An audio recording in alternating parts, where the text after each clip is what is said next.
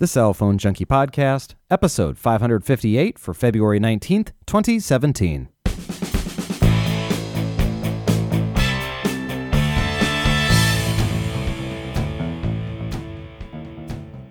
It's an unlimited world. Verizon brings back their unlimited data plan. T-Mobile one-ups Big Red with tweaks to their plan. And Sprint and AT&T play catch-up with offerings of their own. My name is Mickey Papillon. And I'm Joey Kappas. Brought to you each week by the Cell Phone Junkie podcast application, available now for Android, iOS, and Windows Phone 8 for $1.99.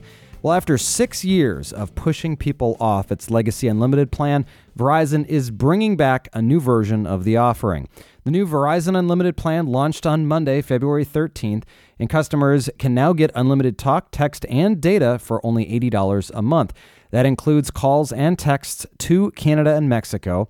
An equivalent uncapped family plan charges $45 a line for 4 people, or $180 a month. And as expected, the unlimited plan has a few limitations, so specifically hotspot tethering limited to 10 gigs of LTE data, then drops back to 3G speeds thereafter. And though data is uncapped, users of large amounts of data, as defined by Verizon as 22 gigabytes per month or more, they will be deprioritized over other customers if the network is congested. Verizon says they don't expect the network management to happen often, only in the event of that congestion. Also, you can add a connected device like a Verizon Wear 24 for only an additional $5 per month. Tablets will be added for $20 per device. And there's also an international travel pass, which is 500 megabytes per day at 2G speeds then thereafter, available for $10 per day in countries other than Canada and Mexico. As an added bonus, the Verizon Unlimited plan includes 500 megs per day for data roaming in Mexico and Canada, and users will be required to sign up for autopay to get the pricing when selecting this plan. Now, along with the new plan, Verizon also announced a promotional trade-in offer giving free flagship class phones to those who switch from other carriers. The offer requires users to choose the new $80 unlimited plan, as well as a working trade-in that is fully paid off. Customers will need to port their number from a competing service provider and then can select either the iPhone 7, 7 Plus, Google Pixel, Moto Z Droid, Moto Z Force Droid, Samsung Galaxy S7, S7 Edge, or the LG V20. Verizon will then provide up to $792 towards the cost of the phone spread out over 24 months. In order to get one of the above phones for free, switchers will need to trade in either an iPhone 6, 6 Plus, 6S, or 6S Plus, as well as the iPhone 7 and 7 Plus, of course, a Galaxy S6, S6 Edge, S7, S7 Edge, Note 5, LG G5, V20 from LG, or the HTC 10. Customers who have an older phone to trade in, such as the Apple iPhone SE, Samsung Note 4, Galaxy S5, LG G4, V10, or HTC M9 will have to pay $5 per month for one of the free phones being offered by Verizon. Verizon did not say how long that promotion would be available. But not to be outdone, Sprint jumped in and said, hey, we're going to offer something else. And Thursday, they came out with an updated version of their unlimited plan that improved video quality that includes up to 10 gigs of mobile hotspot data, similar to Verizon. And the new plan now allows customers to stream video at 1080p HD rather than the 480p previously. They can also stream music up to 1.5 megabits per second versus the previous 512 kilobits per second. And games have been increased from 2 megabits per second to 8 megabits per second. These represent significant improvements over the Sprint previous offerings, and subscribers will still be subject, though, to data deprioritization when the network is congested. This deal is only available to new customers, and they must sign up for the unlimited talk, text, and data with Sprint AutoPay. The first line is $50, the second line is $40, and if you want 2 additional lines, you can get them for free for an all-in cost of $90, though taxes and fees are not included. However, the rate is only good through March 31st, 2018. After that date, subscribers to the promotion will see the first line jump to $60 a month, the second line to $40, and lines 3 and 4 will increase to $30 each. Also, after March 31st, streamed music, video, and games will be capped at the lower bit rates. So while you get the upgraded speeds now, they go back down to the lower speeds in a year.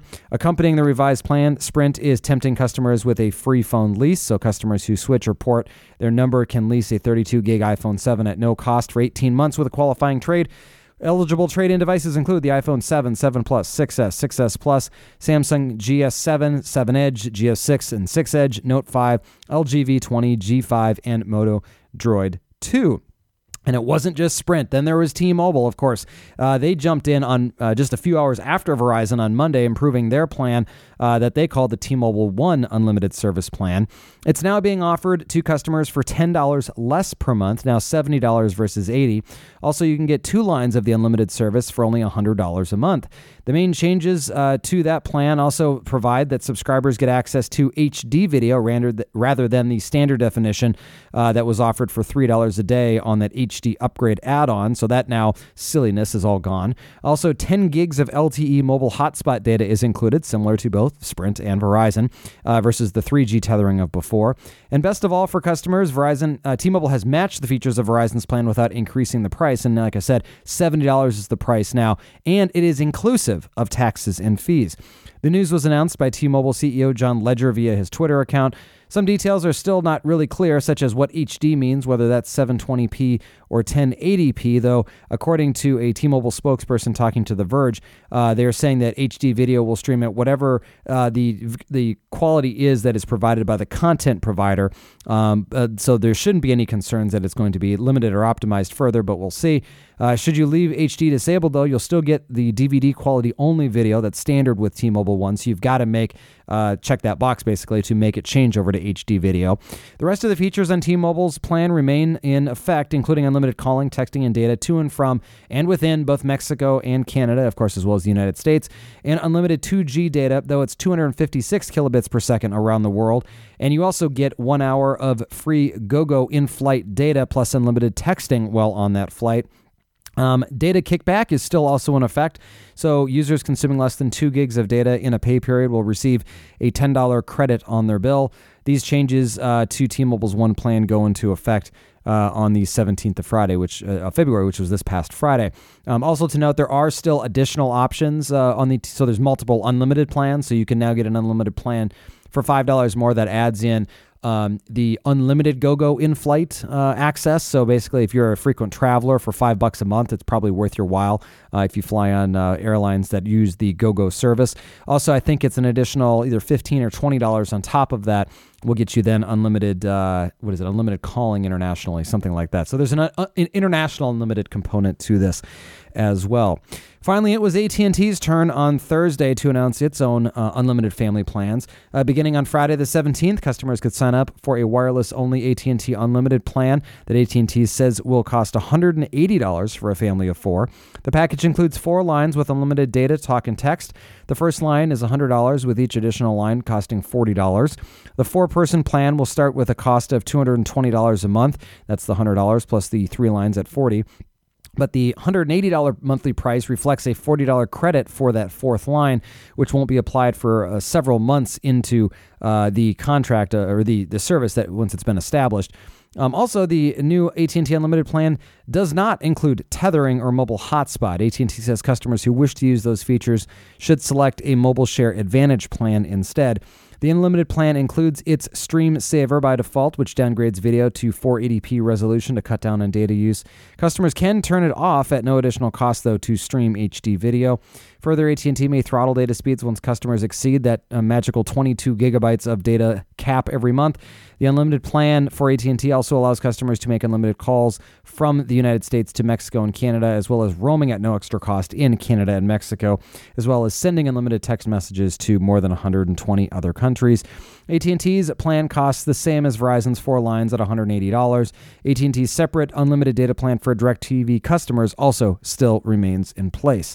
So a crazy week for all of this, right? So it took us 9 minutes to talk about it. And effectively, all the carriers now have unlimited data plans back in place. It's been years since we were able to actually say that, but they're all now here. So what happened? Why did this quick shift occur? You can trace it back to the movement that T-Mobile and Sprint have been making from a couple of years ago to just kind of the overall groundswell of support and or adoption to those carriers that's come over the last couple of years and to those specific plans.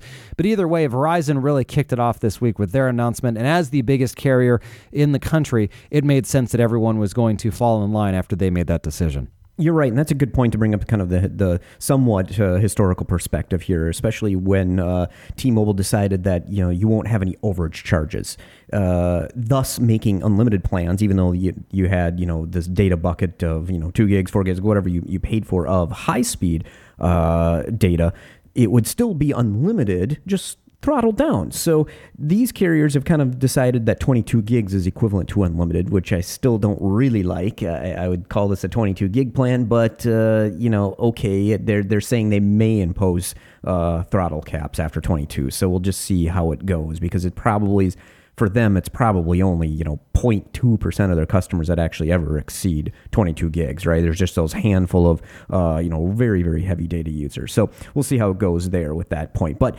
like you said, a lot of people have been moving to T-Mobile, and their growth has been just unbelievable. And Verizon finally said, you know what, they're doing too well here, so we better compete with them a little bit, because we may be in jeopardy based on how much T-Mobile has improved in all the quality surveys and the size of their network and the speed of the network and of course the plans and the simplicity of the plans and the roaming for charges, all the stuff that you're now getting with them. They've all decided that, people don't like watching their data. I don't, you, Mickey, I know it's obnoxious to have to think about it, have to worry about it. And now that you've been on a plan that you haven't had to worry about it at all, I know you feel very liberated, and it's a great thing to have. Indeed. And, so to kind of clarify a couple of things there. So T-Mobile is saying that if congested, the top 3% of data users, which they clarify or classify as those using more than 28 gigabytes of data per month, may notice reduced speeds, that is. So basically they are saying that 28 gigs is a point in which 3% of their users are exceeding every month, which to me sounds like somebody who is basically doesn't have an internet connection, is using this for their entire connection while at home. Absolutely. And, one thing you kind of mentioned about the T-Mobile streaming thing, where you now have, unlimited HD, where the streams aren't throttled down and restricted. There was one thing you had mentioned previously when you first started using the binge on, is that, yes, the quality's reduced and you don't really notice it that much on the smaller screen. And I have to agree, because I was having Netflix was throttling the streaming down on the Verizon network, all the way around. And the one thing that gives you is actually lower issues of dropping out, because if you've got a really high bitrate HD video stream coming in, you'll be much more susceptible to stalls in the video stream because of the bandwidth required for those higher data streams. So keeping the lower bit rates on for videos actually may give you a better customer experience for a smoother video. So I want to talk a little bit about what this actually means now, because the question then is, so we've got these options now. Both of us are using different networks, or we're both each using a different network. So did either of us jump and move over to one of these plans? And so when Friday hit, I decided to take a look and see what it would mean to make the switch over. And in the back of my mind, I kind of figured that I would not be able to do it. So that's the short version of this, is I didn't. But here's why. So when, call it 2 months ago, when T-Mobile offered the promotion to add an additional line per line that you have at no cost, I jumped on it. And so I went and got 2 tablet lines, or 2 tablet SIM cards, and I've got one of them in an iPad that I own. Actually, both of them I use in iPads. One, though, I actually don't have in any device right now, because I had pulled out a Verizon card to put that T-Mobile card back in, and now I've decided to put the Verizon card back in for the time being and play around with that. And because effectively the T-Mobile service is at no cost, it doesn't matter if I'm using it or not using it. But either way, I figured there might be an issue with this, because it was tied specifically to the plan that I had, and one of the qualifiers to having that credit come through every month for this was to have that qualifying line on the plan. So I went on Friday to try and make a change here. And when I finally did get to the screen, which took a little bit of time because there was ultimately a lot of traffic on the site and a lot of timeouts and stuff. But when I did get to the page that was showing me the different options for the plan, sure enough, was showing me this unlimited One Plus promo with HD video and more, which could have been offered for effectively $100 for both of my voice lines that I have. But there was also the change that would then be made to those tablet lines, and each one of those tablet lines would go from effectively free to $75 a month. Now, this is a very interesting, it was very interesting to me, and obviously I did not do it for obvious reasons. But what it appeared is that this is the option if you have no qualifying plan to add on a tablet line for $75. They call it the T-Mobile One tablet, so effectively an unlimited tablet plan. But $75 for a tablet line is awfully steep. And it got me thinking about it, and I thought, well, first of all, maybe I just sacrifice those two lines. Do I really need them? No. Are they nice to have? They're sort of nice. I don't really, again, but it's like, well, they're there and they're included in the plan, so why wouldn't I want to keep them? So I started thinking more about the plan. And here's what the realization I came to. So yes, unlimited sounds great. And for many people, this is going to be the way to go. But if you have one of the existing T-Mobile plans, just think about it in this regard. When you signed up for that plan, you got a bucket of data, whether it was 6 gigs or 10 gigs or whatever the promo was that you signed up for. Subsequently, you got multiple additional, value plays with that. So you got the music freedom. So all of the music that you listen to gets 0 rated. So it does not get included in that amount of data that you use. Then there's binge on. If you leave the service low, and as Joey has pointed out here, with that lower stream, you're less apt to problems with the stream itself, and all of that data is then subsequently 0 rated as well. And so when you switch over to an unlimited plan, those features effectively go away because, again, it's unlimited. So there's no issues with how much data that you use. So you're now going to be using more data potentially or it's going to show that you're using more data. And if you happen to be one of those people who is doing a lot of one of these other services, you may run into an issue with this. Yeah, absolutely. Because, video, especially HD video, Netflix, streams at 5 megabits per second on the higher quality, 1080p's. You can easily get to 22 gigs with not actually that many hours of watching the video. And you may be starting to hit past the quote unlimited. Yeah. So the other thing that you've got to keep in mind is that if you're on one of these plans that has a set amount of data per your plan, you probably still have the data stash feature enabled as well, which is the rollover data that T-Mobile offers. So, and they allow you to carry over up to 20 gigabytes from on that plan, and that means that if you can start to build up this data, you continue to kind of have this bank of 20 gigabytes sitting there. Which also means that you can use that not only as effectively a 30 gigabyte per month of high-speed data plan, you also get 30 gigabytes of tethering to use because tethering is enabled on the plan and tethering is available for all of that data. So if you need to have more tethered data, you may want to consider that as well. So there's some kind of, trade-offs if you go with one of these new plans. It's not like it's going to be the best plan for everybody. So as an example for me, I've got to pay taxes and fees on my lines, but I get an additional 2 full SIM card plans, or basically to use included in that price. So it's for me, it just made more sense to stay with the plan that I had versus going to unlimited plan. And with all of that, what you just went through, it really goes to show this is way too complicated. I mean, why is it this complicated? This is just data. It's just data stream. Why are there's all these endless options? So this is why the unlimited plans are out, even though it's still not cut and dry. They like to make you think it is, but it's still not. And it's going to be a while here before we get to that very, very, very simple unlimited plan where it's just unlimited. And we probably never will because of the issues with data caps and the way they need to monetize these things, because it's just probably not going to happen for a while. Someday it may be, but not quite yet. And if you think about, at least in my mind, the biggest issue that we have comes into with the tethering, right? They're going to have to continue to somehow qualify that amount of data. And because otherwise it's so easy to tether at this point. I mean, especially if you've got a Mac and you're using a Mac, or as we just talked about last week, if you've got a Pixel and you've got another Android tablet and you can just literally just connect up without even touching the device, it's very easy to do that. And you ultimately could burn through just tons and tons and tons of data. And so there's going to have to be at least some sort of limit on these unlimited plans for those that are using just so much data that they're going way over on these plans. So it's just fascinating though that as we followed this industry so closely, and this obviously as you probably are starting to listen to this show, you knew what the topic at the top of the show was going to be, but it is hit mainstream media. I saw it talked about on the Today Show this week. I saw it talked about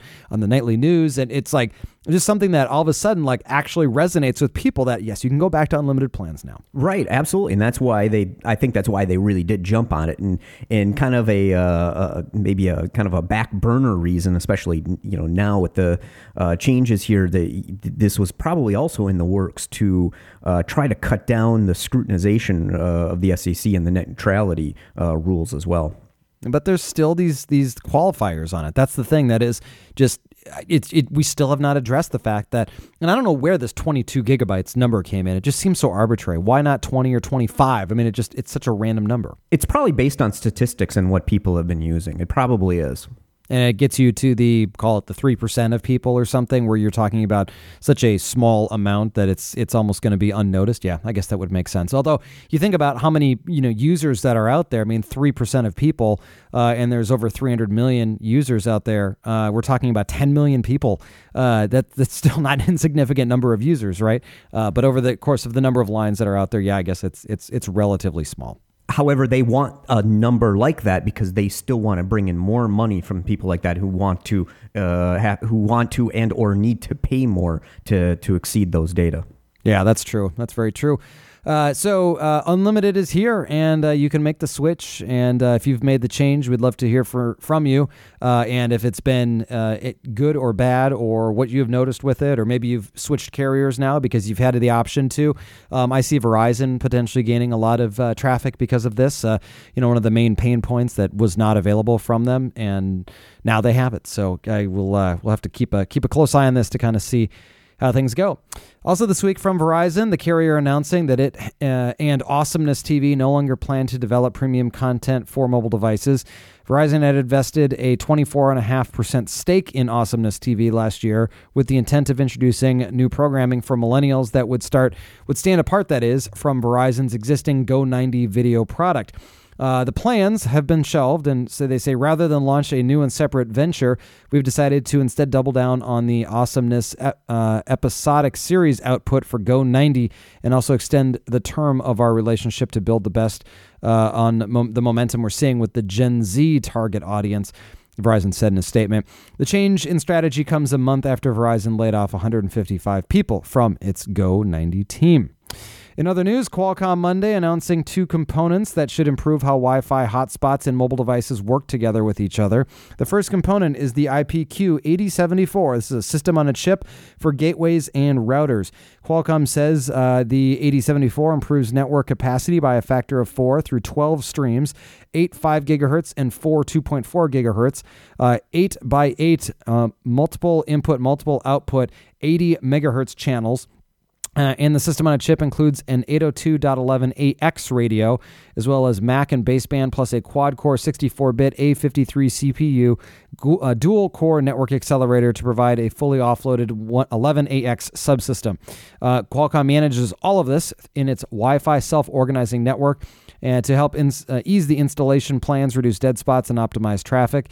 The 8074 works hand-in-hand with the QCA 6290 system on a chip for devices, which can take advantage of all of the 8074 that it has to offer with peak speeds of 1.8 gigabits per second by using both the 2.4 and 5 gigahertz bands together with the 1024 QAM. All of this, according to Qualcomm, can help boost capacity and speed while cutting down power requirements by as much as 2/3. Qualcomm says the 8074 and 6290 will sample at some point during the first half of the year, though we don't know when this will yet reach routers and mobile devices. Also, Sprint parent SoftBank is said to be preparing to sell Sprint to T-Mobile parent Deutsche Telekom, a similar story that we've been talking about now for about 4 years. According to sources familiar with the matter, SoftBank is frustrated with the sluggish growth of its stateside subscriber base and is ready to surrender control through a sale. A 2013 deal between AT&T and T-Mobile, if you'll recall, fell through due to antitrust concerns by both the FCC and Department of Justice. No further information, though, was released by either company. And nearly 10 years after Apple launched the iPhone, the device and company that preceded it as the leader in the industry have effectively been wiped out. Yes, BlackBerry has fallen to a rounded 0.0% share among smartphone operating systems over the previous quarter, shipping just 207,000 smartphones last quarter, following an over 7-year decline from its peak market share of approximately 20% in 2009. This is according to the latest quarterly data from research firm Gartner. And as we've been talking about for years, iPhone and Android, 17.9% and 81.7% respectively, are the two primary mobile operating systems being used around the world at this point. They pull in 99.6% of worldwide smartphone market share. Who is the remaining 1/3%? That would be Windows 10 Mobile, the only other operating system platform to pull out any amount of volume. Yeah, I mean, this is kind of, this is worse than I expected, even faster than I expected for these two to decline. I mean, BlackBerry did make a pretty good effort with their OS 10. I mean, it was very functional, it worked nice, it was smooth. And of course, Windows Mobile was kind of the same thing, but just nothing behind them. And Microsoft did do a huge effort, lots of marketing, tried to really tie it in with the Windows 8 launch, and it's nothing at 0.3%. It's just I mean, Android versus iPhone. That's all we have. And I think the most interesting factor in that, or piece in that, is that I didn't realize just how spread apart those two were. Android globally, 81.7%, call it 82%, and the iPhone at 17.9%. I mean, it is a quarter of what Android is. I mean, that's just unbelievable to think about, because we live in our little, at least, Joey and I, in the U.S., you see Android phones certainly, but I mean, it almost feels like 50-50 when in comparison to the iPhone. And it may be in the U.S. It may be 50-50. I kind of doubt it's that high, but it's probably a higher percentage here. But globally, it kind of makes sense given the price of Android, especially when it's open source versions that float around on a lot of devices or just very inexpensive for some of the manufacturers to actually have it on their products. And of course, it's exceptionally capable, and it can run on some pretty, I would say, low cost processors. So of course, it's going to be big, right? I mean, it's got a global presence with app stores everywhere, and it's just what people want to use. Yeah, and there's, obviously people are, choosing, devices for various reasons here in the U.S. A lot of times it's because, that's the best deal that they could get on a device, and or they wanted to spend a certain amount of money, and that amount of money, may have allowed them to get a flagship device, or maybe it didn't. And there's, again, a lot of factors that go into this. So it seems like your observation, though, that maybe it's 50-50 here in the U.S. Is maybe why that feels like that. And I have not seen recent numbers, but I guess it's always been relatively close to that. So that would make definitely some sense there. Talking more about devices here, Apple this week is joining the Wireless Power Consortium, according to IHS Technologies and the WPC's website. Apple is listed as a backing member now of the organization, which is behind the Qi wireless charging standard. This is the first time Apple has appeared in either of the standards, and while Apple is not backing Qi competitor AirFuel Alliance, formerly the Power Matters Alliance, Apple's membership in the WPC does not necessarily mean the company plans to bring wireless charging to its mobile devices, though certainly one can speculate. Many of Apple's competitors already have at least one or even both of the charging standards built in. Samsung supports both, which makes the devices compatible with just about every wireless charger on the planet. The chance could come soon, as the next version of the iPhone will appear this fall, though some say Apple's iteration might not be ready until 2018.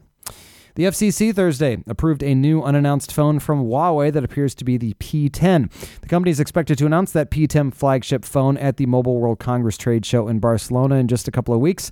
The document made public on the FCC's website shows the external design of the phone to reveal wide support for many LTE bands expected in a flagship phone, but reveals few other details.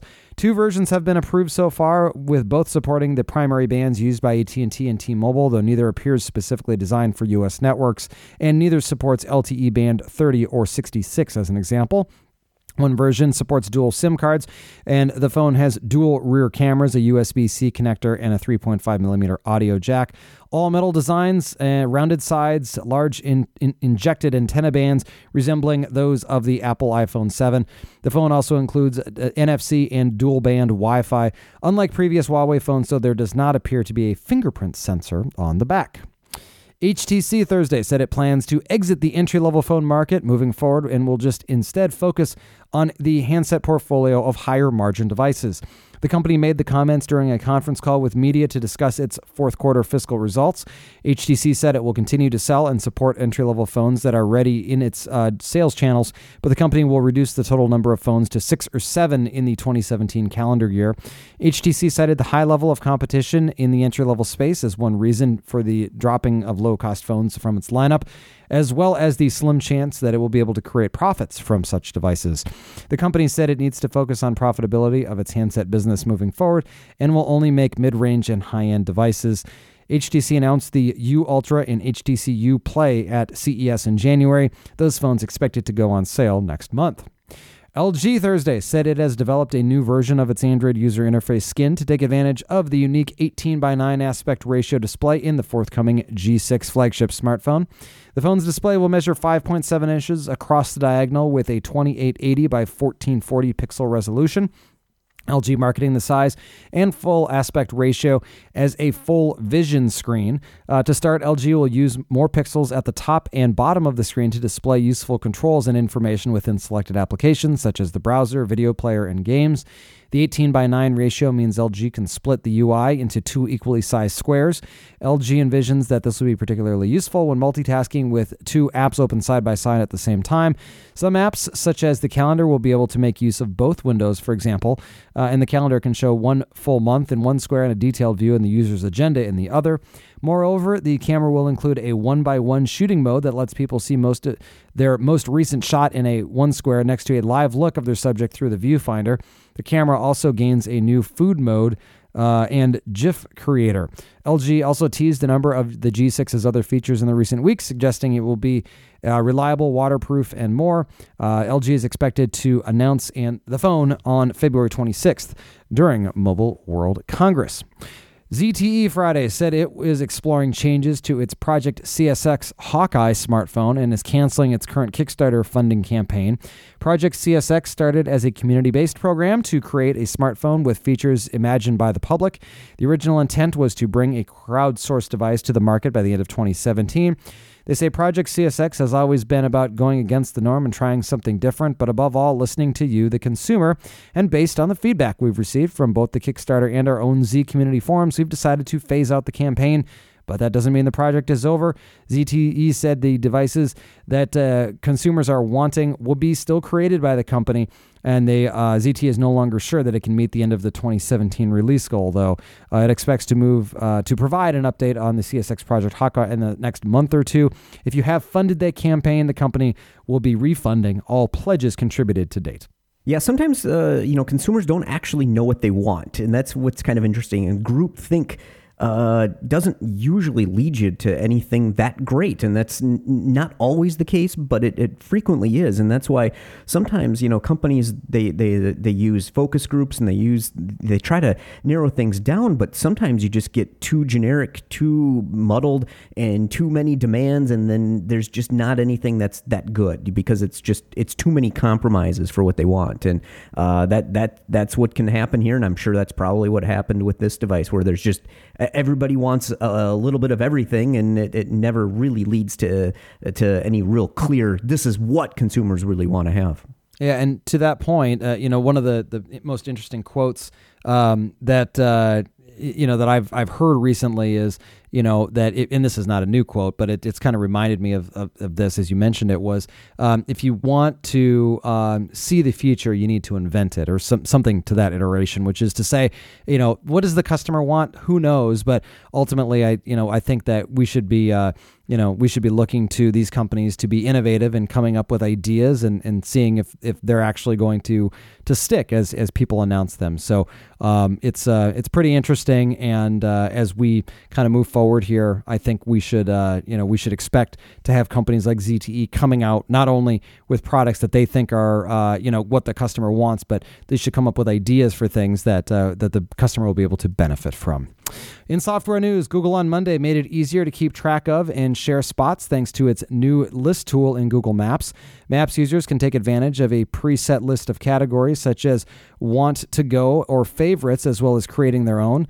Lists are accessible via the Maps side menu under Your Places, and icons for saved spots will appear on Maps themselves, so users can always see when they are nearby. All lists can be shared via text, email, social networks, and messaging applications. And Google says lists are available on mobile, including Android and iOS, as well as desktop machines, and can even be saved for offline access. Lists will be made available to most users over the days ahead, so look for that to be coming to an update to you. Amazon this week announcing its new video meeting service called Chime. So this specifically targets businesses looking for an easier and more manageable way to host video meetings. According to their release, they say meetings start on time because they're easy to join. Meetings call you and you can join with a single tap. Lengthy pins are a thing of the past. A visual roster shows you who has joined the meeting and who is running late and allows anyone to mute background noise. Amazon Chime offers rich apps for iOS, Android, Windows, and Mac, and your chats are always synchronized across your devices, so you can seamlessly switch between devices at any time, including, of course, in the middle of a meeting. Now, the basic service is for free, but only for 2 people. The middle tier, which is known as Plus, is also limited to just 2 people, but adds screen sharing and the use of a corporate directory for $2.50 per user per month. The Pro plan, which is clearly the one Amazon hopes to sell, costs users $15 per user per month, and that is available with a free 30-day trial. The Pro plan also offers meetings up to 100 people and the ability to share screens, schedule meetings, record both audio and video, and connect in existing conference room video systems. Amazon claims that the service offers crystal clear audio and high definition thanks to the bandwidth and robust services provided by Amazon Web Services. Nest on Tuesday updated its camera software and mobile application for Android and iOS devices with new features and tools for keeping homes safe. In conjunction with its indoor and outdoor security cameras, the Nest mobile application has learned to always recognize doorways, and it can automatically then create activity zones around doors and will send notifications when it registers motion in those activity zones. Nest Aware users, which requires a monthly subscription, can designate activity zones manually. The change is that Nest Cams and the Nest app can now do that on their own. Now, beyond the door recognition, the Nest app gains better alerts for Android and iOS. So, for example, alerts will include a thumbnail image that shows users what's going on at a glance and can let people see animated previews of Nest Cam video clips without even opening the application. Further, when the Nest Protect smoke or carbon monoxide detector goes off, any Nest Cams associated with the account will show a live video feed so homeowners can assess what their entryways look like. Lastly, the Android version of Nest Mobile is adding app shortcuts to the home screen, so the Nest Mobile application can be then accessed quickly from Android. The Nest mobile app is free to download from the Google Play Store and iTunes App Store. Nest Cams, Nest Protect, and Nest Aware are all sold separately. Nest says that the Nest Cam indoor and outdoor cam will receive the door recognition update over the next few weeks. This is a very interesting thing that's kind of changed, right? I mean, you've got mobile security cameras or home security cameras have been, a thing for a while. And, as the internet has kind of built up over the last 20, 30 years, people have started to think about ways to, monitor their home from afar. But it wasn't until really recently that some of these more consumer-based products have come out, and they make it really easy. And I think Nest has done a really good job of making it just ultra easy for people to implement these things and to be able to see what's going on at their home from afar. Right, now that people kind of trust the cloud and trust their video stream with a cloud service, because you got to kind of remember that anybody at this company could sit there and look at your camera at any time, essentially. I mean, they say they don't, and they say they can't, but I'm sure they can, and that is kind of a risk that you take by having by using a service like this, and the hackability and things like that are just they're always going to be an issue. But using the cloud-based services, you've got a lot of computing power behind it, and that's what makes all these kind of services possible, where you can define an area on the video and or can automatically see a shape that looks like a door, and it will monitor that area and then give you a push notification instantly that this is the case. And all that stuff really wouldn't be that easy or cheap to do on a consumer level without that cloud computing power behind it.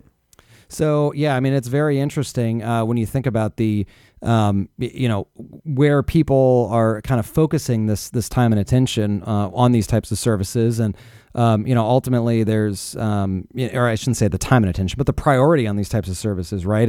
And being able to see what's going on literally from anywhere in the world in your house or your business or whatever it is, it's a very powerful tool.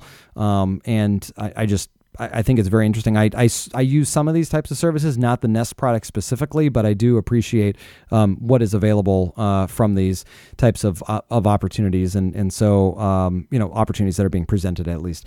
And I think a lot of people do too, because they're easy to implement, and that's a good thing. And Facebook announcing multiple changes to its video on mobile devices this week. First, sound will fade in and out as users scroll past videos in their news feed as long as the phone's volume is turned off. Videos will not automatically play sound when the phone's volume is set to off unless users tap on the video to hear it. People who never want to hear a sound from the newsfeed videos can turn off sound entirely via the app settings. Secondly, Facebook is taking advantage of mobile devices' form factor to make vertical videos look better. Moving forward, vertical videos will display a larger preview window to fill more of the phone screen. The larger format is available to all users on Android and iOS. Third, Facebook is making it easier to watch video and scroll through the news feed at the same time. People can minimize videos into a picture-in-picture format that will continue to play in one corner of the screen as they browse through their feed. Facebook says Android device users will be able to keep picture-in-picture videos playing in the background even if they exit the Facebook app. Finally, Facebook plans to bring its video to smart TVs and other big screens. The Facebook video app for TV will roll out to the app stores for Apple TV, Amazon Fire TV, and Samsung Smart TV as well. Facebook says support for further platforms will also follow, and that TV application will let people watch videos from their newsfeed as well as those shared by friends, pages, or live broadcasts. Questions and comments this week. We've got a couple of comments. First one is from John. He says, okay, guys, I have some information for you. I just switched to the unlimited plan on Verizon.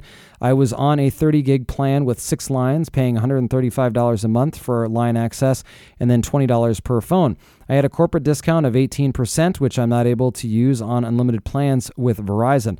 Now with that unlimited plan, I'm paying $110 a month for line access and still at $20 per phone. So after all is said and done, I'm paying approximately $26 less per month for what it looks like with everyone. It depends what plan you're on and how many lines you have. So it works out great for me.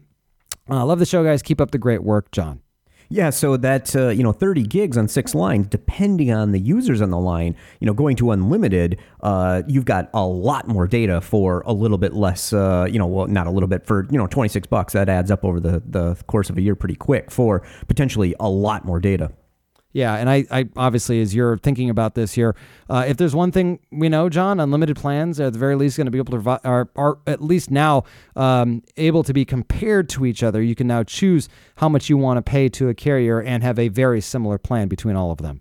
Right, and of course the great thing is, you don't have to worry about exceeding that data. And I know Verizon, the price when you'd go over per gigabyte, it's like $15 per gigabyte if you'd go over. So it just not great and not very consumer friendly. No, and of course they made that change a couple of weeks ago or a couple of months ago, that is, with the new plan that offered to have where you could now get that protection built in, where you'd be able to get slower speeds, but you wouldn't have to pay more. But either way, still nice to see that you get an unlimited option here now from Verizon if that's what you want to do. And finally today is a comment from Michael, and he says, Mickey and Joey, in show 557, Mickey talked about how the battery on his Apple Watch can be at 30% at 3 p.m. after not charging it the night before. I have the smaller first generation Apple Watch, and there are days when my watch is out of juice by 8 o'clock on day one. Even just 2 days without charging would take a miracle. And just like you guys talked about, I love the sleep tracking on the Fitbit. It's one of the major reasons why I wear both the Fitbit and Apple Watch. I also love the social and competitive parts of the Fitbit experience. If I had to choose one or the other, I'd choose the Fitbit all day long. I'm continue to be underwhelmed by my Apple Watch. Michael, it's interesting because I agree in some respects that the first generation version is underwhelming, at least at this point, with some of the other benefits that have come, with the faster speeds, that you get with the watch. And of course, the direct waterproof, functionality that's built into it. But I still have a lot of hope for this category. I own and wear the original version every day. I'm looking forward to the next version. Hopefully it'll be part of the replacement path that I decide to go on. Bring on the bigger batteries and built-in cellular is kind of what I have to say about it.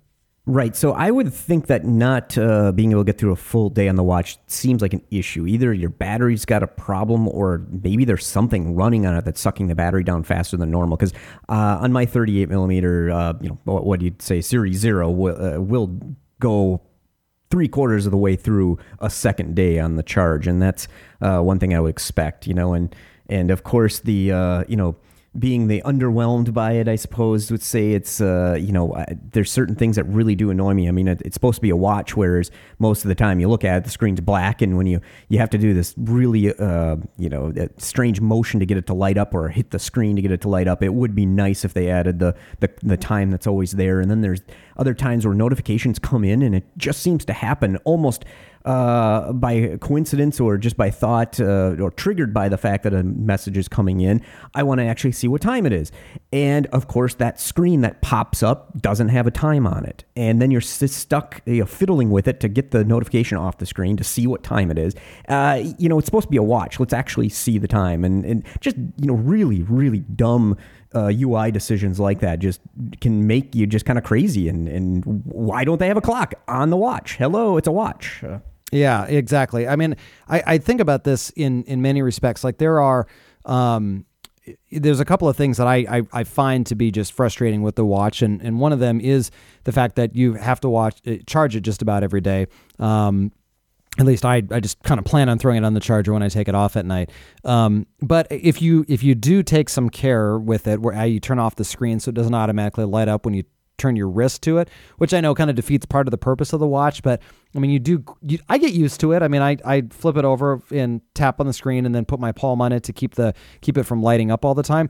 It does a pretty good job with it. The other thing is keep your phone close, because the less that the Bluetooth has to work, I found the closer that it is, at least, the better the battery is. I find that on the weekends where I don't have my phone in my pocket with me and it's kind of sitting in one part of the house, that the battery runs down much faster than during the week when I have it kind of pushing a lot of information to it, and the phone is always with me. So, but I don't know. Underwhelmed is, I think, is still a word that I use with it. Although I do appreciate the actual stuff that comes with it. With kind of the instant notification to your wrist and kind of the nature of it that is a lot more. I don't ever have it ring at me. It always just vibrates, and that I really appreciate that, because it makes it much more covert to be able to check things. Right, and you know what? I don't. It's kind of strange, but the watch really shouldn't be anything that's that exciting. It should be kind of seen as kind of the tool, or maybe a slight extension of the iPhone. I guess my expectations are pretty low for it, and maybe that's not normal. But I don't know if you should really expect to be excited or really think the watch is really engaging, because I think it is kind of, while it can message and email and it can do a bunch of things, it does them okay. It's it's obviously a much better with the OS 3. I think they've done a lot of tweaks to improve it, and for me, I'm much more satisfied than I was originally when I first got it.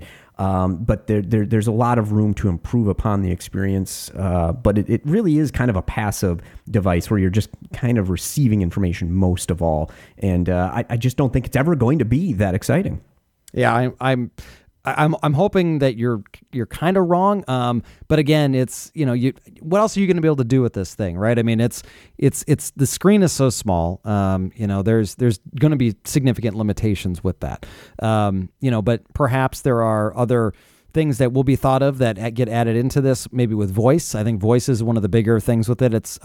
I've absolutely started to feel like it's been just the way that I prefer to communicate and respond to text messages specifically if I have the opportunity to, because I'll get the little notice on the wrist, I'll open it up, I'll see it, I'll hit response and respond via Siri, and for the most part it is maybe 90% accurate. And if I don't like it, I can always hit cancel and try again.